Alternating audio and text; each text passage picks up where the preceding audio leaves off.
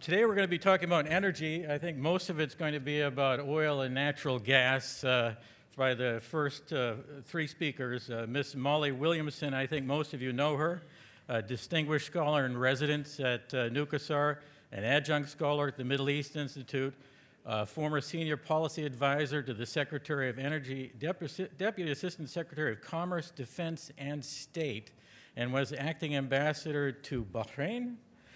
She worked for 6 presidents, and her career at retirement was career minister, which is the equivalent for you military folks from the academy, I think, of a 3-star. Also a great American.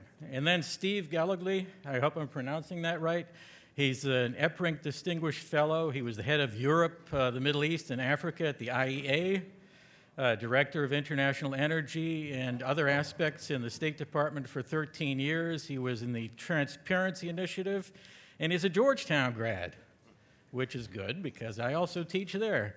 And then Nick Loris, I think he's going to come at this in a different direction. He's from the Heritage Foundation, the Institute of Economic Freedom. I guess that's something of a nod to the change in the politics of Washington. And I understand you also used to work for the Charles Koch Foundation at one time. So that's a different perspective. And the commentator will be Nat Kern, who is the head of the Foreign Reports. He's been part of this for how many years, Nat? Probably 50 years? 30 years? 20? Okay. All right. So you weren't paying attention. Well, I'll start paying attention. So Molly, if you want to start. 7 minutes, please, and John Duke, you're going to be keeping the time on this? Yeah, you keep the time. Oh, I'll keep the time. So I'm the heavy on this. Somebody's glasses? Yeah, that's all right. Okay. Thank you, John. It's wonderful to see you. It's an honor to be invited back. I have deep respect for all of our colleagues here at the National Council, and what a treat it is to be on this distinguished panel. So I'm grateful to all of you, and especially to you, John, for including me. Let me just start, because I only have 7 minutes, and that means I get to list. I don't really get to provide much in the way of analysis. Let me just start by observing that in the last 9 years, the global economy has been in varying degrees of economic recovery. And that volatility of the last 9 years has taken us from $147 a barrel of oil in 2008 to $27 a barrel in 2016 in January. And we've had multiple swings in between and throughout, and bleak outcomes over periods of analysis that have not inspired confidence for anybody. It has been a source of strategic concern, not just economic concern. It has affected political programs. It has affected development and research for all manner of programs, both renewables as well as finding new sources of energy for the competing and growing demands that are a certainty given the planet's population and development. What this has meant is that the International Energy Agency, headquartered in Paris, has identified a need for more than $38 trillion for the expansion and modernization of global resource production and infrastructure to meet growing demands for ever more energy. It has also identified more than $1.4 trillion of projects shelved due to industry contractions and global economic slowdowns. So if, as we have been asserting for the duration of this very important industry, very important range of industries of energy to fuel the planet's needs, the planet could use some calm. How's that going? Right now, today, the planet consumes more than 98 million barrels of oil every single day. That's a record. Roughly 40% of the daily globally traded oil comes from the Middle East. It must traverse 3 choke points. They are the Bab el-Mandeb, the Suez Canal, and the Strait of Hormuz. Essential that this region remain calm and hospitable for commerce when we're talking about 40% of any commodity. But instead of regional calm, we see risks. Risks of further contagion of violence spreading, intra-regional contests, the emergence of ever-heightening tensions, not only throughout the region, but between the region and its sources and potential sources of commerce. We also know that there is a gigantic, not a small word, a gigantic population bubble with more than 50% of this total region, the global, the greater Middle East region, just under 340 million people, more than 50% of them under the age of 25. This means the babies are already born who are going to come into the labor force in the course of the next 10 years, and they are going to need jobs. They needed jobs 6.5 years ago on the eve of the unrest. They need jobs now. They'll need jobs 10 years from now. They'll need jobs 20 years from now. What we know is because the babies are already born who are going to enter the labor force, that this region will need to provide 50 million new jobs in the course of the next decade. As a point of comparison, the United States, with a population just under 320 million, was able to produce 9.5 million new jobs in the course of the last 10 years. You see the challenge that this region faces. This means that there are wise leaders, anxious leaders throughout the region looking for ways to diversify their economies in order to offer meaningful employment opportunities to their young people. It means that you have very ambitious goals for things like the Vision 2030, for revitalizing, revamping, modernizing education systems, and ways to establish, I'm out of time already and I'm only on factor 3. Okay, so quickly, non-regional unrest as well. We are looking at the marketplace for these very important commodities, the 40% of which are traded globally every day coming from the Middle East. This non-regional unrest includes Europe, which is having a backlash over what it perceives as, among other things, migrants coming from the Middle East, seeing provocations and mischief from Moscow in places like the Ukraine and Georgia. Further frustrations in Asia, most especially North Korea, frightening pretty much the entire region, if not the entire planet, and threatening major commodity transit routes, sea lanes, and let's not forget the challenge that Iran presents to the region. Greater different factor, I know I'm running out of time already, greater market excitement over the electrification of the transport sector, electric vehicles, as well as greater efficiencies among the traditional hydrocarbon vehicles. Another factor, greater global recognition for environmental responsibility. The question mark the world has now is, what is the United States going to do with respect to the Paris Agreement on its way out or on its way in? You know. Oh, by the way, Mother Nature. We in the United States have experienced painfully in very short order a host of hurricanes which have destabilized and disrupted our own energy transport systems, our own energy delivery systems. Elsewhere in the world, there are also hurricanes, tsunamis, earthquakes, and volcanoes.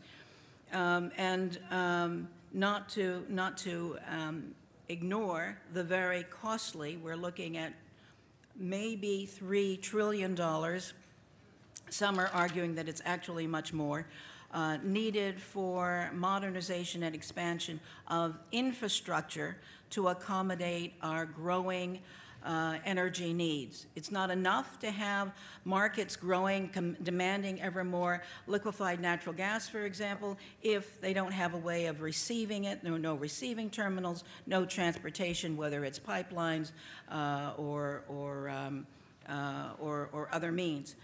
All of these factors affect both the United States and the Middle East. And I say the Middle East, not just the oil-producing world of the Middle East, because all of the Middle East is dependent on how well the oil-producing countries do. So this means that we together need to make clear each other's priorities, be clear on what our priorities are, be clear that we understand where the others are coming from. This is a difficult time for the region with its spread of violence, its fighting the clock to come up with opportunities for their young people and to provide stability for the future. There is also some scratchiness within the Gulf community as well. And need I say, the United States is also going through a little bit of a rough patch. So it's all the more important that we reach out to each other to understand each other as we go through our very difficult times. Thank you. I'll close there because I know I've overtalked my time already. And now we have Steve Galogli, and I think everyone now has 10 instead of 7, okay, to be fair. All right? I'd like to thank the Council, and particularly John Duke, for this opportunity to speak today. I want to speak about Saudi Arabia and energy security.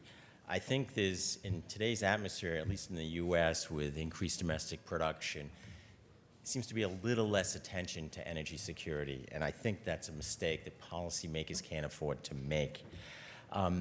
Energy security first jumped into the political consensus in the 70s when, following 3 decades of rapid growth after World War II, energy consumption jumped dramatically, nothing that we've seen in recent times. In 1960, consumption was about 20 million barrels a day. By the mid-70s, it was tripled to about 60.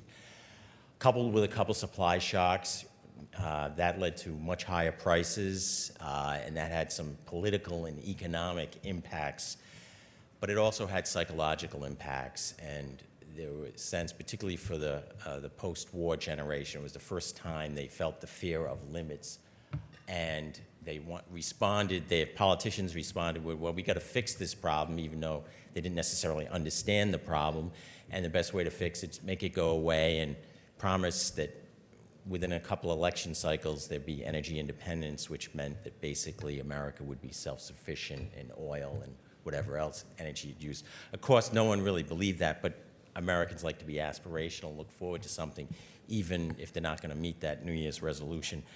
But one of the energy independence, the problem with energy independence is there's really no such thing as energy independence. Even if you are self-sufficient, it's an interdependent global economy. So if the United States produced all the oil it needs, it still would be impacted by a disruption somewhere else in the world or a surge in demand, because that would rise prices for everyone and slow down the economy.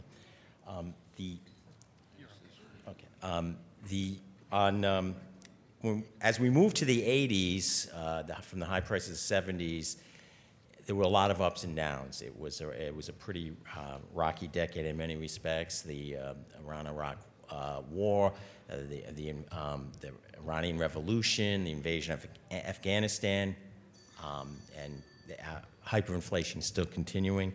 These were challenges that had to be dealt with. Saudi Arabia had already established itself clearly as the preeminent world oil supplier and producer, and it stepped more into that leadership role of trying to balance the market so there wouldn't be too much volatility going down, which oddly enough, it benefits producers, but it also benefits energy security in the long run because it doesn't add too much distortions that rebound later. And it also tried to tone down prices going up. Of course, in the 80s, that wasn't a problem. We moved into the, we moved into the 90s, and that started out with low prices, but quickly, that started out with low prices, but then we had the Gulf War, and there were ups and downs through that decade, and it had to be balanced in the market. Fortunately for Saudi Arabia, beyond great endowment of oil, they had great leadership. I'd say that was fortunate for us. Their Minister of Oil for over 20 years, and very difficult 20 years, Ali Al-Naimi, was extraordinary and guided difficult times, and basically, as some people refer to, it was like the Fed chair of the oil market. And also Aramco, he was head of Aramco for a dozen years before that, and Aramco is also a model state oil company, and often equated to Statoil of Norway. So then, as the 90s ended, prices were we're starting to come, we're down and low, and people were looking forward to a quiet new millennium. But the first 15 years of this century were marked by a lot of developments, ups and downs, another Iraq war, a coup in Venezuela attempt, a strike in Venezuela, actions in Nigeria. They just kept coming, and particularly in the period 2003 to 2008, it really looked like the market was out of control. And I think if we didn't have Saudi Arabia at the time reassuring the market, taking the leadership, oil would have been the factor disrupting the global economy. We know it turned out to be something else, but it hung in there, and we finally made it through. But still, the rest, since then, it has been continued a number of, what I would say, interesting developments, surprising developments, constant changes. All the predictions in the past, if you look back, have tended to be proven wrong as you move forward. Then now, in the last few years, and I think Molly reinforced the need for the importance of Saudi Arabia and energy security. The last few years, I think, at least from an American and a consumer point of view, things seem to have calmed down a bit with the resurgence in U.S. oil and gas production and a lot of advances on new and renewables. I think this is a moment, but we've had these moments before. Tough times are going to come, and Molly listed a number of the reasons why these things are likely. And even the things that are likely, I worry about the things that aren't on anyone's list that we've never thought of, and that's what's really hit us in the past. So there are going to be bumps in the road going forward, and oil is still important. People talking about peak oil demand. Well, oil, according to EIA reference case, 2040 will have gone up 20% consumption, global consumption, to 113 million barrels from what it was in 2015, and will continue to grow at least through 2050. That's as far as they give numbers, and it's going to be around for. It's going to be and still be the number one energy source in the global fuel mix. So we cannot let up on energy security, and a big part of energy security is keeping the pressure on all of the above, the new and renewables, the developing, reducing barriers to sustainable energy production and trade. But what's very important is a continued strong dialogue with major producers and consumers, and that is especially Saudi Arabia. We have a strong dialogue, and we need to continue that, and we need to know that even whatever progress we make domestically, we can never become an energy island, and our future economic growth and our future energy security depends on close ties, particularly with a country like Saudi Arabia that has for 3 decades or more taken a long-term enlightened view to the oil market and served as a buffer in times when when oil was needed, and also have that spare capacity to reduce production to smooth out the curves in the oil market. And so my recommendation is that we continue that message and not forget that where we would have been without Saudi Arabia, and we will be in the future if we don't stick with that strong dialogue, and also policies like having a strong strategic petroleum reserve and emergency preparedness plans with our consumer allies. Thank you very much.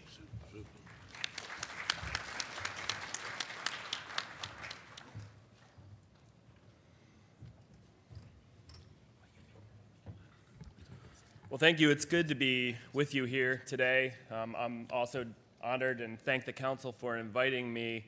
For those of you who don't know the Heritage Foundation, we are a free market think tank whose primary audience is Capitol Hill, where we promote policy ideas with the hopes of turning them into legislation in ways with regard to the energy sector that liberalize markets. So I'd like to spend a little bit of time today just talking about where our policy objectives are to capitalize on America's energy abundance to increase that integration with global economies so we can be a supplier, so we can be an importer in ways that make sense for domestic producers, for foreign producers, that ultimately benefit the consumer and protect the taxpayer.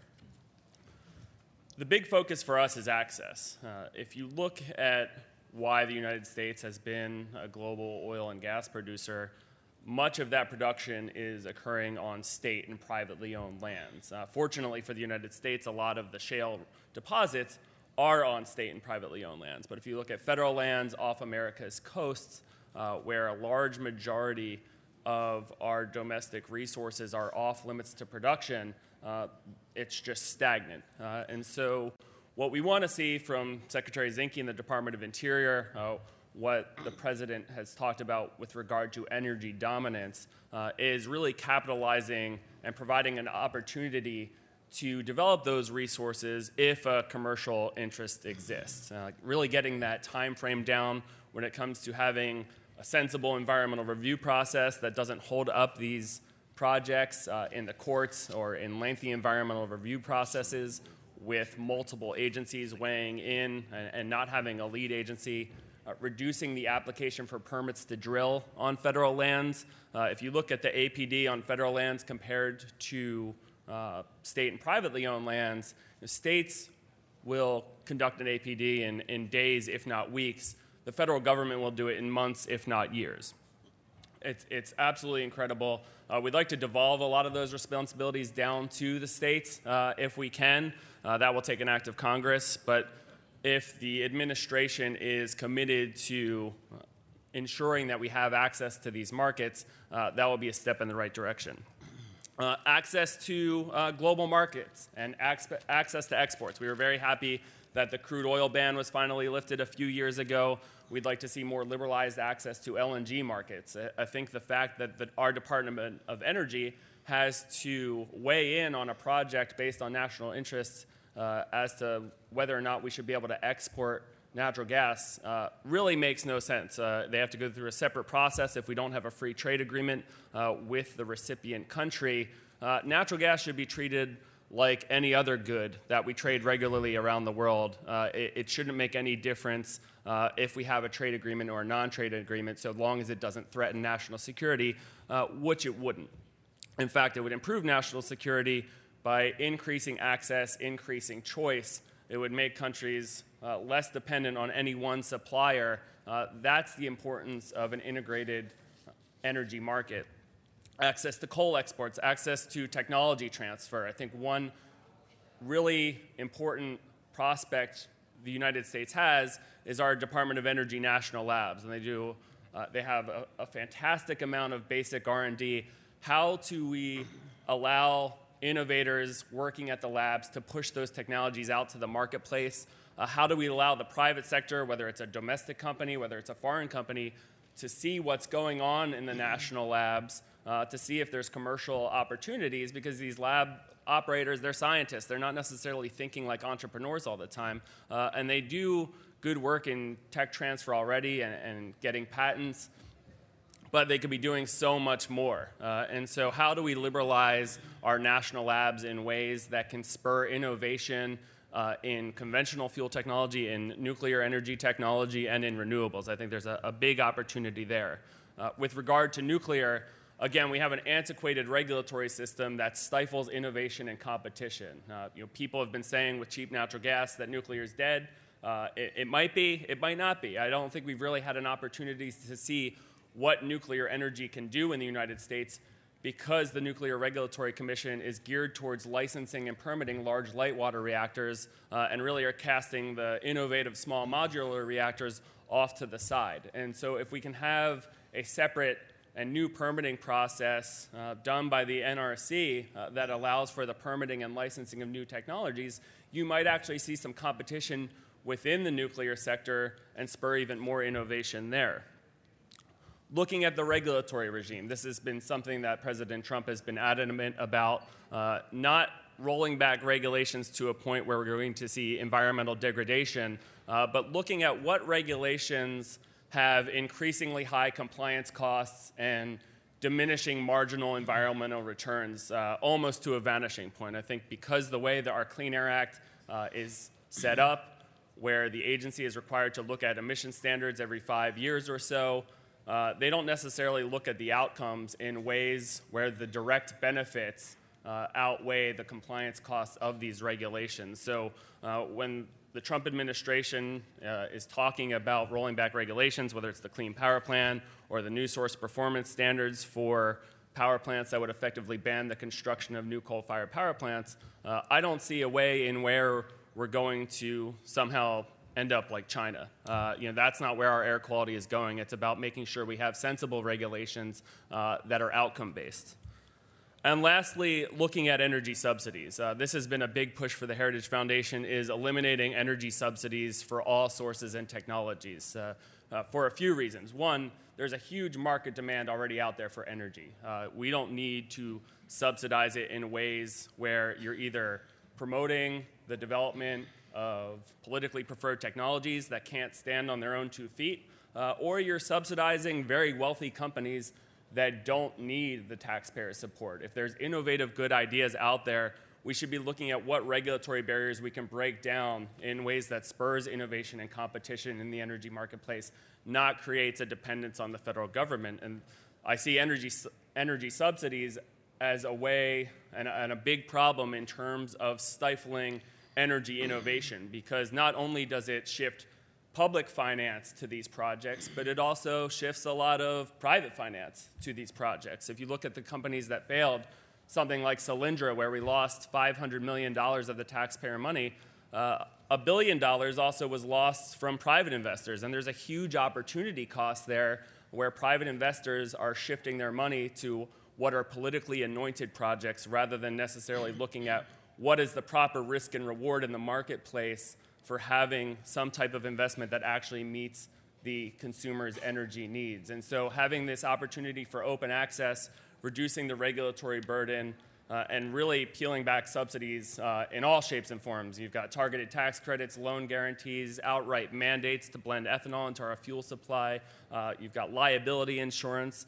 There's all sorts of ways that the federal government distorts energy markets, and we'd like to see Congress working with the administration to reduce all of those subsidies. Thank you, and I look forward to the questions.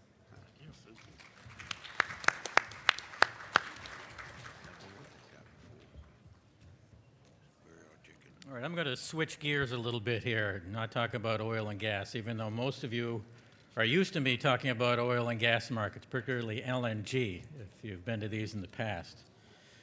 I'm going to talk about the rebuilding of Libya, Syria, and Yemen with renewable energy, microgrids, and energy storage. I know for some of you that sounds rather different, but I assure you I've been in the energy business since I was at Oak Ridge National Laboratory in 1986. So I think I may know a little bit of what I'm talking about here. And it's a changing world. The time for microgrids is now. This is the future. And the price of solar production in places like Libya, Syria, and Yemen are dropping by the moment. Globally, over the last couple of years, it's been almost 85% in some places. Of course, you have to pick where you're going to put the solar panels. But there's a political element to this, too. It is paramount that Libya, Syria, and Yemen be rebuilt very quickly after the guns go silent. There are many studies that have shown that ethnic and tribal wars can return rather rapidly after the initial peace is made. If there is no rebuilding of hope, no rebuilding of the relevant economy, and the rebuilding of the relevant society, then it will collapse again. It will become violent again. Now, notice my optimism. I'm assuming that there will be peace in these three countries. I just don't know when.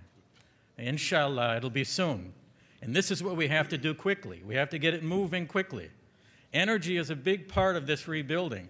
One can even judge the level of development of a country by the sort of energy that it uses and what it uses for. It's an enabler for health improvements, education, transport, communications, governance, finance, investment, water, food systems. Lights are needed for basic education.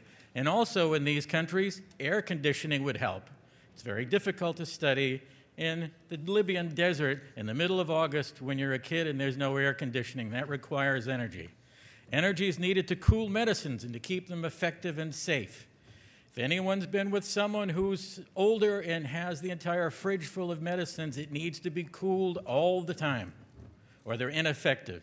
It's needed to store and preserve food and drinks. This makes them safer. Communications, especially long-term communications, absolutely required. ATMs, bank transfers, petrol station pumps. All of this stuff doesn't work without energy, and now you're getting a sense of what it's like to be in these three countries. At the same time, a lot of water is needed to make sure energy systems work, most particularly if they are traditional thermal generation, which unfortunately these countries will likely fall back into.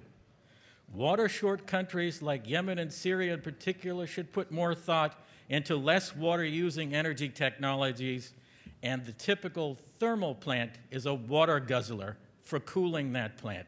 In this country, it's the #1 use of fresh water. Not irrigation, it's cooling electric plants. Syria's nightmare was in part brought about by a drought in the northeast. Why put a thermal plant in a place that can have drought? Yemen's capital, Sana'a, will have to move because its water table is dropping by meters every single year. Climate change is expected to have massive water and energy impacts on this region, and in particular these countries and Egypt. Libya has a massive water reserve underground called the Nubian Great Nubian Sandstone Aquifer, but this is non-replenishable and it's fossil water. For all three countries, renewable water thrifty technologies would be best, especially those areas away from the sea and even near rivers. You can't rely on the river flows of the Tigris and the Euphrates. It has been in decline over the last few decades anyway, and there are a lot of demands from the north. These people in these countries have lived too far and too long in fear, desperation, and literally in the dark. Energy is the critical infrastructure of any nation to rebuild both the hard and soft infrastructure of those countries, the economy and the society. Also, energy systems are systems within systems, connected with other systems, nested in other systems. But if you have microgrids that aren't connected with pipelines and other sort of what I would call extraneous and targetable infrastructure, you're more secure. Nexus thinking is required here. If we're just thinking about electricity, we're going to miss the point. Also, if you're going to be building microgrids, people will get jobs. They will get skills. They will get education. And if you have companies like one represented by the gentleman right over here, Shihab Kuran, doing work in the Middle East, there should be offsets. You should be hiring some of the people in these countries and train them. I know you know that. And that's part of the whole thing here. Get them educated. Start an education program for renewables. Educate people on energy. More effort has to be done on demand management as well. So what I propose is a significant part of the rebuilding of these countries be based on microgrids, connected to but disconnectable from larger grids, and that the energy sources be mostly renewables. For the oil people in the room, that causes a little nervousness. But the future for rebuilding in unstable places where there is conflict will be in renewables and microgrids. Let's not make the same mistake we made in Iraq and so many other countries. For example, the pylons, that long-distance electricity pylons, the 200, 300, 500,000 volt pylons. In Iraq, they used to be blown up 5 minutes after we put them up again. With microgrids, you don't have that problem. Also, it's more protected from cyber issues. If these are separated out, not connected with the computer systems throughout the country or the world. The general, centrally commanded electricity system is cyber vulnerable. The most cyber attacks in this country of any industry are in the electricity industry. And if you're in a country that just went through ethnic warfare and tribal warfare, there are going to be people who are up to speed on cyber stuff. This could be a huge buy-in by the population. Imagine all of these poor folks that have been unemployed for so long in these 3 countries building a solar panel, setting up constituents for the microgrids, actually feeling like there's hope for their country. But all of these have to be standardized. Mobility, flexibility, and replicability are absolutely required so they can be done across the country like a Lego puzzle. You just keep on adding when the demand goes up. But don't make it connected like it has been in the past. Another thing is corruption is more difficult when you have microgrids. The big money's not there. You're just taking little money. The big men will look somewhere else to steal money. This is something that could look also at what terrorists could do to the electricity system, and this will continue. Damage per attack is much less when it's a microgrid, and also it's more rebuildable when it's a renewable energy. You blow up a large oil generating plant and you're out of action for the next few months. You blow up an oil or a gas pumping station, oil and gas people, you know this. You're out of luck for a very long time. You blow up a mini nuke, which our Secretary of Energy is recommending for Syria, and you not only have the problems of, well, nuclear stuff underground. Do I have to say much more? I consider that one of the most absurd propositions about the rebuilding of these countries ever. But absurdity has become the norm in this city, so I won't repeat the others. Jobs can be produced from this, training can be produced from this, hope can be produced from this, and this is not rocket science. This is simply getting their countries and their people back on their feet with renewable and clean energy. Doing well by doing good. Doing well by doing good. You know, it could be U.S.-Arab relations will be much improved if instead of bombing the Arabs, we help them rebuild. How's that for a concept? Thank you. All right, now we'll go into the question and answer session. Maybe I'll bring them up here and read them off, and you can take these things on as you think appropriate. All right, another one. So we have about 3 hours of questions. Wow.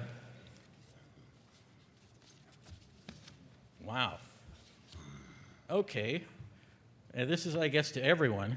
What are your forecasts for the future of the Iran deal? Saudis in the room begin grimacing. And how will it change power dynamics for energy exporting states in the Gulf? Oh, I'm sorry. Nat, you should be saying your end of the bit. You want me to moderate? Yeah, you can moderate. Yeah, why don't you do that? Yeah. You want me to stand up and Yeah, I moderate? think you should, yes. Instead, yeah. And comment, add Yes, I'm sorry about that. express substance. Yeah. Excuse me, Nat. I don't know, after following all these visionary views, I don't know how to moderate between them. But what I thought I'd do is just go over something real quick. We're all familiar with the fact that U.S. oil production has grown, and in theory that reduces our dependence on imports, right? I looked up some of the numbers. U.S. oil production has grown by 3.8 million barrels a day since 2012. U.S. exports of crude oil, oil products, plus propane have gone up by much more, by 4.3 million barrels a day. Our imports are down a tiny bit, maybe 10% since 2012, imports of crude oil. But our imports of crude oil from the Arabian Gulf are up from 18% to 22%. What's happening is pretty simple. We've got a very robust, well-equipped refining industry in the United States, can handle any kind of oil. And it pays for them to import cheaper oil that is cheaper because of its sulfur content or gravity. And it pays for U.S. producers to export their oil to other regions where their refineries are less capable of transforming it into useful products. So as 40 years after the Arab oil embargo, a lot of people are very satisfied that we've reduced dependence on foreign oil. But in fact, the way the free market works, we're still using a lot of foreign oil for good purpose. We make money. We turn it into light products and sell it to people, particularly in South America, where they have difficulty refining it into the products they need. So this is sort of the free market at work, as opposed to the concept of autarky, where, oh God, we don't want to depend on anybody. The free market has imposed an interdependence, a growing interdependence, between the U.S. oil industry, including the refining and production, and the rest of the world, which I think is darn good. The kind of example that I explain to young kids is it's good. The United States is the largest exporter of raw cotton in the world. We're the largest importer of finished cotton goods. What's wrong with that? There are people in Malaysia or wherever, they sew up our cotton and return it to us as T-shirts or the shirt I'm wearing. Perfectly good. It's a good use of their labor, our efficient agriculture, and it trades back and forth. So it would be a shame to try and end our dependence on imported cotton goods. It'd be idiotic. So I think as we look out at some of these questions, we're watching a free market, very sophisticated free market working and creating greater interdependence, particularly with Saudi Arabia and the imports from the Gulf, and the U.S. industry. And I think that's a darn positive outcome. That's me. Thank you. Again, sorry about that. Sometimes I'm an absent-minded professor, but that worked out. All right, so we have some questions. Back to the Iran deal. Does anyone want to handle the Iran deal and what this might do for oil markets? Anyone? Why don't you take a stab at that? Want me to take a stab at that? Yeah. My impression is that at the end of the day, you're probably going to have some revision to the U.S. law between Corker and some of the Democrats who opposed the agreement in 2015. Mm-hmm. But the revisions won't have any effect until 2025. It won't have any effect whatsoever if Iran is true to its word that it never wants a nuclear weapon. Now, in between that, I can't predict what the president may do if he doesn't like whatever compromise comes out. But I don't see this as a big issue. Well, the IEA said they are working with the deal, so I'm not sure how that contradiction is going to work out. And I'm also not convinced that Iran doesn't want a nuclear bomb, but that's a totally different situation. But if it goes into conflict and the Shia-Sunni thing goes off the ground like we are really worried about, this could be a bit messier. Anyone else on this one? No? All right. We have one on global warming here. What role does or will climate change play in shifting the energy dynamic between the U.S. and the Arab world? Anyone? I'll have one comment Yeah. to throw out. Two-thirds of the electric cars sold in the world last year were sold in China. Mm-hmm. China makes two-thirds of its electricity from coal. How's that helping? Well, yeah, that can be problematic, but the Chinese are also moving toward renewables, and they've absolutely toasted us in renewables. They're way ahead of us on this thing. And they do realize that coal in China is problematic, and they have an $85 billion medical bill every year because of the environmental impacts of the coal industry. The Chinese leadership are not dumb on this one, but it's going to take them time to move forward. What are the implications of the diminishing oil reserve in the Middle East and world in general? I don't think they're diminishing. It's one of these things where you don't know until you know. Nat, do you have a comment on that? As you produce oil, you will reduce your reserves, mostly. But I'd say half the world, at least, thinks that demand will have peaked before supply has peaked. Whether that's true or not, but it's not something people are worried about terribly much. Yeah. Nick, you have a comment? No, I was actually going to comment on the global warming one, Oh, if okay. I can. Yeah. I don't know if it'll have much impact other than kind of the status quo is the way I see it. I think a lot of people made a big deal about Paris. But if you look at Paris, there's no legal obligation to make commitments. A lot of the developing countries you perpetuate the status quo. When it comes to coal-fired power plants, there's 1,600 coal-fired power plants being built around the world. I do think we need to address the real environmental, the near-term environmental problems that China is facing that don't have anything to do with CO2, but the black soot and the carbon that is emitted from coal-fired power plants. That's a pressing issue. Solving energy poverty is a pressing issue, and I don't think these developing countries necessarily going to care all that much where they get their energy from, as long as it's affordable, reliable, and robust. I think it's going to be a combination of factors. Certainly renewables are going to continue to penetrate the market, but I think we should be looking at an all-of-the-above approach that ensures we eradicate energy poverty before anything else. I'm surprised at the all of the above. That was an Obama viewpoint. That was subsidize all the above. We I want see. the market to determine. That all is the different. above.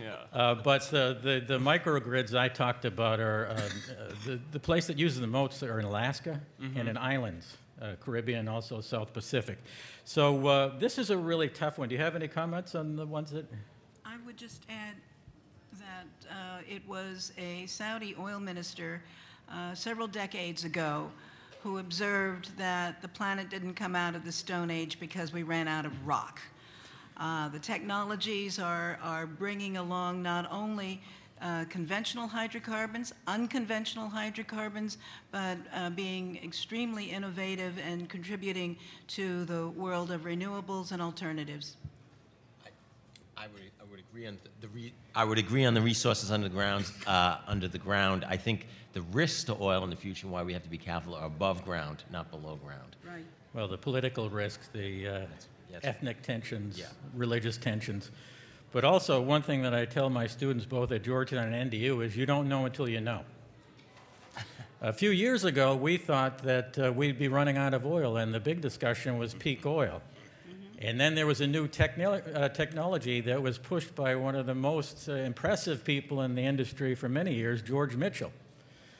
He was a poor student at Texas A&M, not having money, with full scholarship, but he was just bullish about this. I met his granddaughter in Ditchley, England 3 years ago, and she's sitting on a $5 billion trust fund. From a poor student at Texas A&M and the full scholarship to a $5 billion trust fund. Now that's America, all right? That's also the oil industry. You don't know until you know. How much do we know is actually in the ground in the U.S.? We have not a clue. How about deep water offshore? We haven't a clue. We probably have enough oil in the world that we could burn this stuff for the next 300 years. 400 years, 500 years, depending on the price. Price goes up, reserves go up. Technology change, reserves go up. It's a complicated picture. But speaking of a complicated picture, how should the United States respond to the tensions rising around oil in the context of the Kurdistan region? Anyone? Steve? Well, I think that's a consequence of choices made in the past that open up a Pandora's box. I think it's something, I don't think there's any one simple solution, but it has to be handled very, very carefully, and it's going to be difficult. This was a problem that was seen right from the beginning of the Iraq War, and unfortunately, I don't think it's going away soon, but it has to be handled very, very delicately and long term to try to find a solution that can work. The original Constitution almost was contradictory about oil, had two different articles that contradicted each other. So there's some questions about the oil and transit rights, but I think the best solution is a functional central state, effective state in Baghdad. That it's easy to hold a nation together when you have an effective government that it's the alternative. And so we have to keep pushing for an effective government in Baghdad. Well, it's interesting you mentioned the Constitution. I was part of the negotiation for the oil context of the Constitution with PILPG. And we had all the groups in one room, and we could not get anyone to agree on anything after a 6-month period, which was an interesting moment for all of us. And it is very vague. It still remains vague. But also, my guess with the Kurds, they left a little too quickly. I have a feeling this is a setup. The Kurds don't back down like they've done in the last few days, easily. They're coming back. It's a matter of time. Peshmerga means fight to death. Fight to death soldiers leave when they know they can't win, and they come back. Mark my words on this one, folks. Molly? No comment? What about talking about domestic consumption by the oil-producing states and how that may affect exports in the future? Anyone? Well, yeah. I think that's an important to follow for other consuming countries that will limit their exports. I think there will be more of a push move towards market incentives, energy efficiency, and renewables. But if they kept on the same path, the major consumers in the Middle East, which have now moved into the top 5 or 6 consumers in the world, in many cases, then, because we have to think of the countries in the Gulf as consuming countries, not just producing countries. And I think that if they make the shift, the problem is some of the subsidies, but there's some innovative plans for getting rid of the subsidies. Yeah, well, the Emiratis are getting rid of their subsidies. They've been doing that over the last few years. The Saudis with 2030 are looking ready to get rid of their subsidies. But Saudi Arabia has an interesting energy water issue. They're using about 3.5 million barrels to 4 million barrels a day to produce fresh water. If they continue along this trend by 2050, they won't be exporting oil. So this is a huge difference. And their water is heavily subsidized. Yeah, and the water is subsidized, the oil is subsidized, the food is subsidized, and there you go. Nat, do you have any comment in this? Couple of things. Sure. They did some price increases on Yeah. consumer petroleum products like gasoline, and that demand is pretty flat. Yeah. Demand for diesel has been declining because of low economic activity. They're burning more fuel oil in the Western Province in lieu of crude oil, but they've made quite a bit of progress in reducing the use of oil or oil products to make electricity and shifting more to the gas that they've been able to develop. I wouldn't be surprised if they look to imports of LNG because that's cheaper than fuel oil now, even from the U.S. So they've got quite a bit of room to reduce their use of petroleum. Well, even on the waterfront, they're turning toward CSP, concentrated solar, and other potential I don't know ways where of- you get the number of 3.5 million barrels. Yeah, this is out of a World Bank report looking It's at... wrong. Well, then we'll have to check into that and have Yeah, a debate no, it's- over a cup of tea, Nat. No way. Anyway, Nick, No, I'm good. nothing? Okay, there was a Palestinian session right before this. Question, why aren't we drilling the Palestinian gas and bringing it ashore? Now that's a question. Anyone want to touch that one? It's the politics. The politics, of course. It's interesting how some of those gas fields, the border of the gas fields are kind of defined by the borders of the countries. And the borders of the countries are defined by whom? I don't even have to say it. Might makes right. I don't really have to repeat that too often. Where is China in the energy system of the Middle East? Its investments, its demand, its incursion into the region. China is interested in the Middle East for business. The Russians are interested in the Middle East to cause trouble. And we're interested in the Middle East because we don't know what the hell we're doing. All right, anyone want to answer that? Nick, no? China? I mean, I think you're spot on. I think they have a lot of investment opportunities, and they want to have a grapple on energy investments, not just in the Middle East, but in Africa, in Latin America, and they're going to use their power of investment to grapple as much as they can. I don't know what that ultimately looks like with foreign ownership investments, but given the way they heavily subsidize their energy within China, I think they could potentially be a pretty big global supplier and a global investor if open markets allow them to be. Well, the focus on open markets is clearly one of the important themes of this session, and certainly the many countries in the Middle East are getting with the program on that, understanding that the subsidies actually cost them more in natural resources by not pricing things properly. But also there's that tension in the Middle East. If you take the subsidies off, the streets might get rather explosive.